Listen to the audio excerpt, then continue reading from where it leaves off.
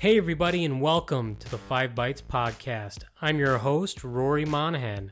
The podcast, as always, is brought to you by my sponsors, Goliath Technologies, Liquidware, and PolicyPak Software.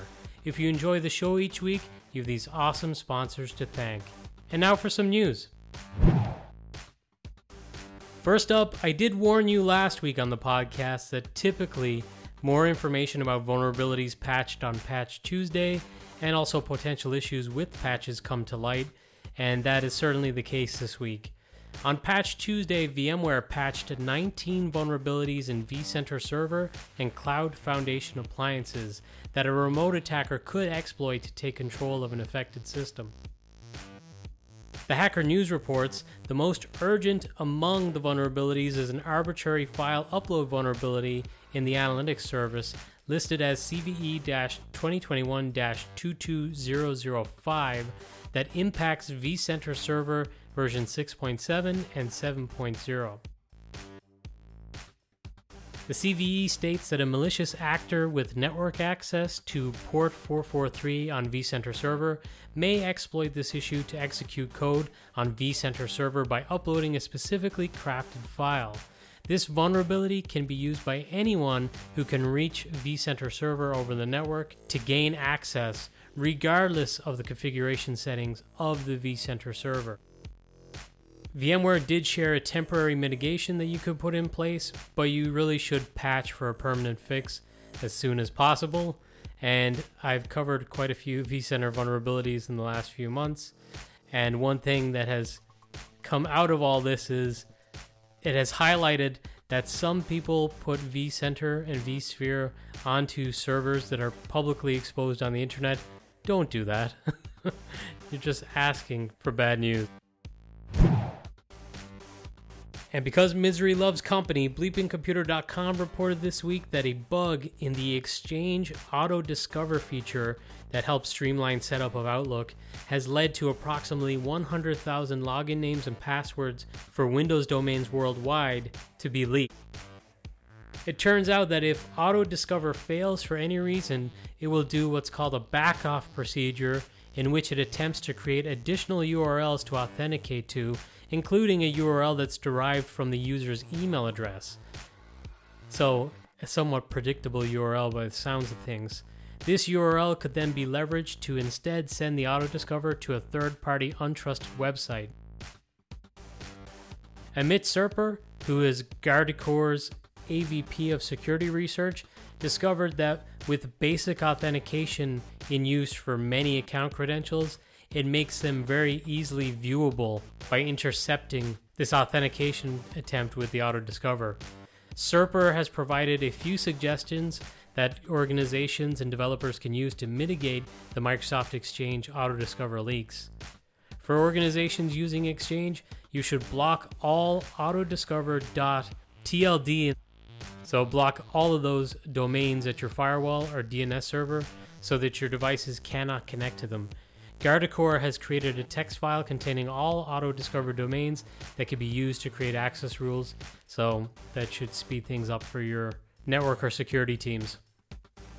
Organizations are also recommended to disable basic authentication, as it essentially sends credentials in clear text.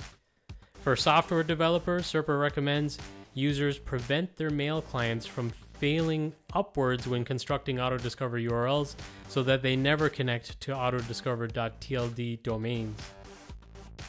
At the time of recording this episode, Microsoft has not commented. A vulnerability in AMD's PSP chipset driver for multiple CPUs has been published and is listed as CVE-2021-26333. Worryingly, BetaNews.com reports that it is comparable to Meltdown and Spectre, but I'm not so sure about that myself. It's a pretty big statement to make. It does seem to affect a long list of CPUs like them and can be exploited to grab a password from memory like those vulnerabilities. So it does have the potential to be pretty bad, but it is not something that appears to be as disruptive to fix. It has been given a medium severity rating, and a patch is available right now, which you can download and deploy, or deploy via Windows updates with the chipset.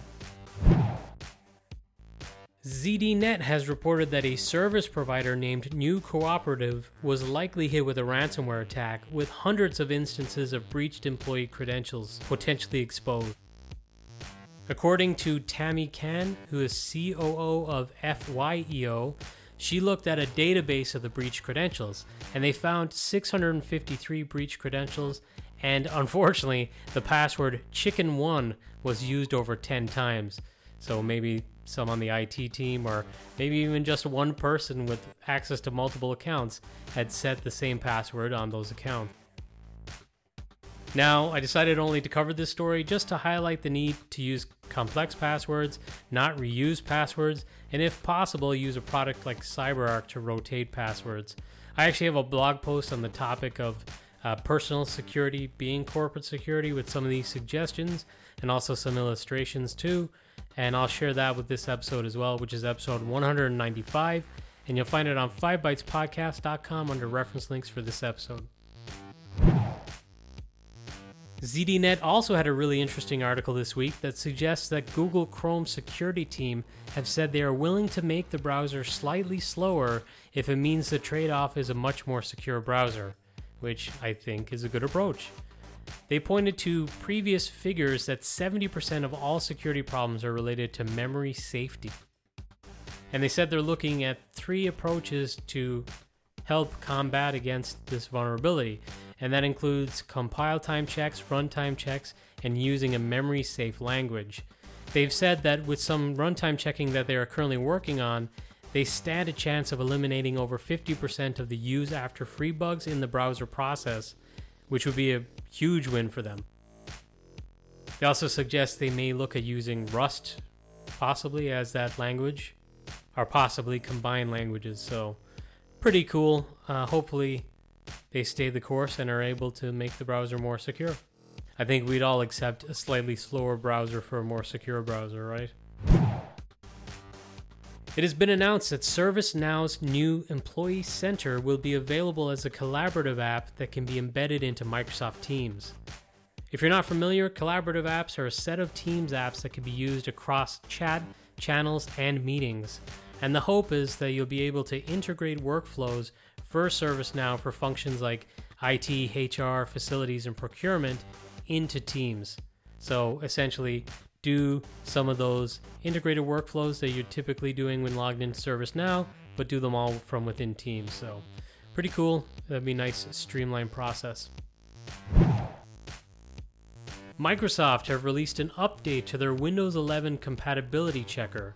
So remember that little tool that was released during the initial announcement and was then quickly pulled back because it didn't work worth a damn?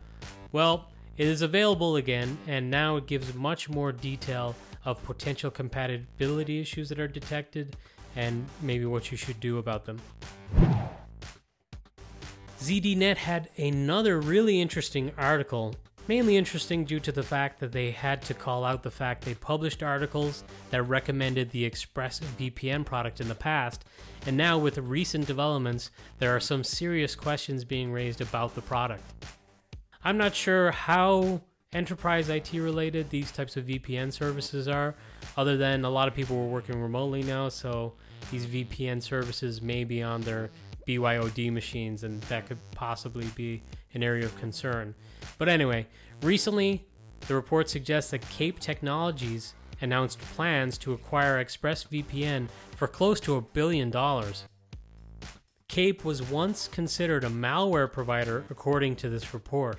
And the report goes on to state that the ExpressVPN CIO was fined $1.6 million by the US government for hacking and spying on US citizens on behalf of the government of the United Arab Emirates.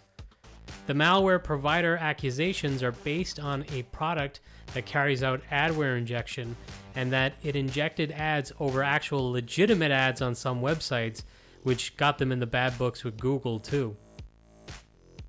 The concerns raised now are that these major accusations that relate to incidents of potential data privacy shenanigans and the fact that ExpressVPN users expect that they are using a service that is protecting their privacy, well, that's an area for concern, right? Well, now the article does suggest that it could be possible this will all be on the up and up, and that there is plenty of money to be made by providing an actual good VPN service that does protect privacy, but there's more than enough red flags to be concerned. Personally, in the past, I set up my own VPN server.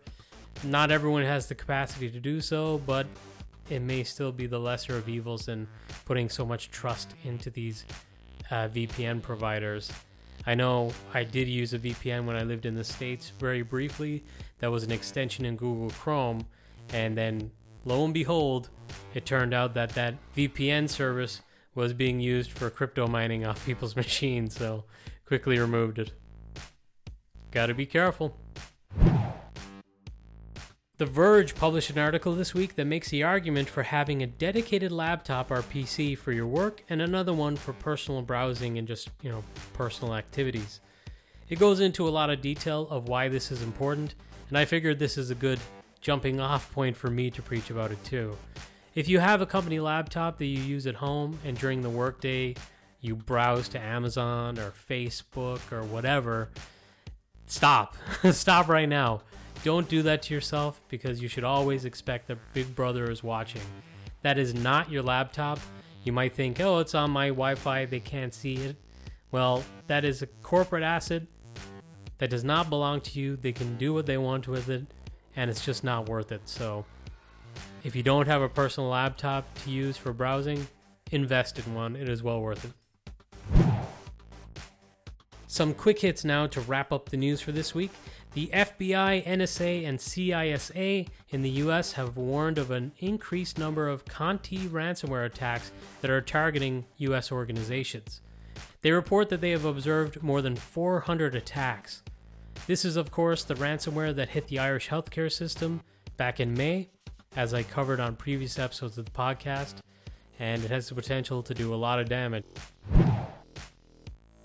This week, Apple released new versions of their operating systems, and it appears that they have deprecated the insecure TLS version 1.0 and 1.1 protocols. BleepingComputer.com reports that the plans are to remove support in future releases altogether too, and that is for iOS and macOS. Good move. And finally, the awesome Nevergreen PowerShell module that could be useful when automating app packaging or deployments was updated to include the Eclipse Timaru app, IBM Simaru, LibreOffice, and more, so check out those updates. And now, some weekly webinars. I will have the honor of presenting a webinar with my buddy Trenton Tai around automating away your Citrix problems. It will take place on Thursday, September 30th at 1 p.m. Eastern, which is, I believe, 6 p.m. BST. So if you're a Citrix admin or engineer or architect, we'll be talking about some problems that I'm sure you've encountered over the course of your career and how to automate fixes for them and never have to deal with them again. Also, I'm going out on a limb and assuming that I'm going to get this recording all edited and uploaded before Friday. So be sure to check out the Virtual Expo on Friday, the 24th of September. It is an all-day event, and yours truly will be talking about packaging and delivery in 2021 and beyond. But I've covered this on previous episodes of the podcast too. There are a ton of really great sessions at the event, so don't miss it. Register now. And now some scripts, tricks, and tips. This is a really stupid one to start off with, but Ubuntu shared some new official artwork wallpapers. It interests me right now because I'm due a MacBook upgrade soon, so when the new line of MacBooks get released, I'm hoping to upgrade. And I hope to use my existing Mac, which is still working relatively well, to put Ubuntu on it, so I'll probably use some of these wallpapers for myself, and you might like them yourself too. Petri.com have a nice step-by-step how-to guide on how to join a core version of Windows Server 2022 to a domain. If you've never tried Windows Server Core before, it has got some really great benefits since it is so light. This could be a really great chance to try it out by following this blog to join it to the domain and then set up whatever you want. Of course, as long as what you're setting up does not require a graphical user interface to get it working. Well, that's it for another episode of the podcast. If you enjoy the podcast, please do share it by a word of mouth with your colleague and friends that are into enterprise IT. And also, please rate the podcast on your podcast platform of choice, like, for example, Apple Podcasts. Go in there and give it a review. I really appreciate it. Thanks so much for listening, and I'll catch you next week.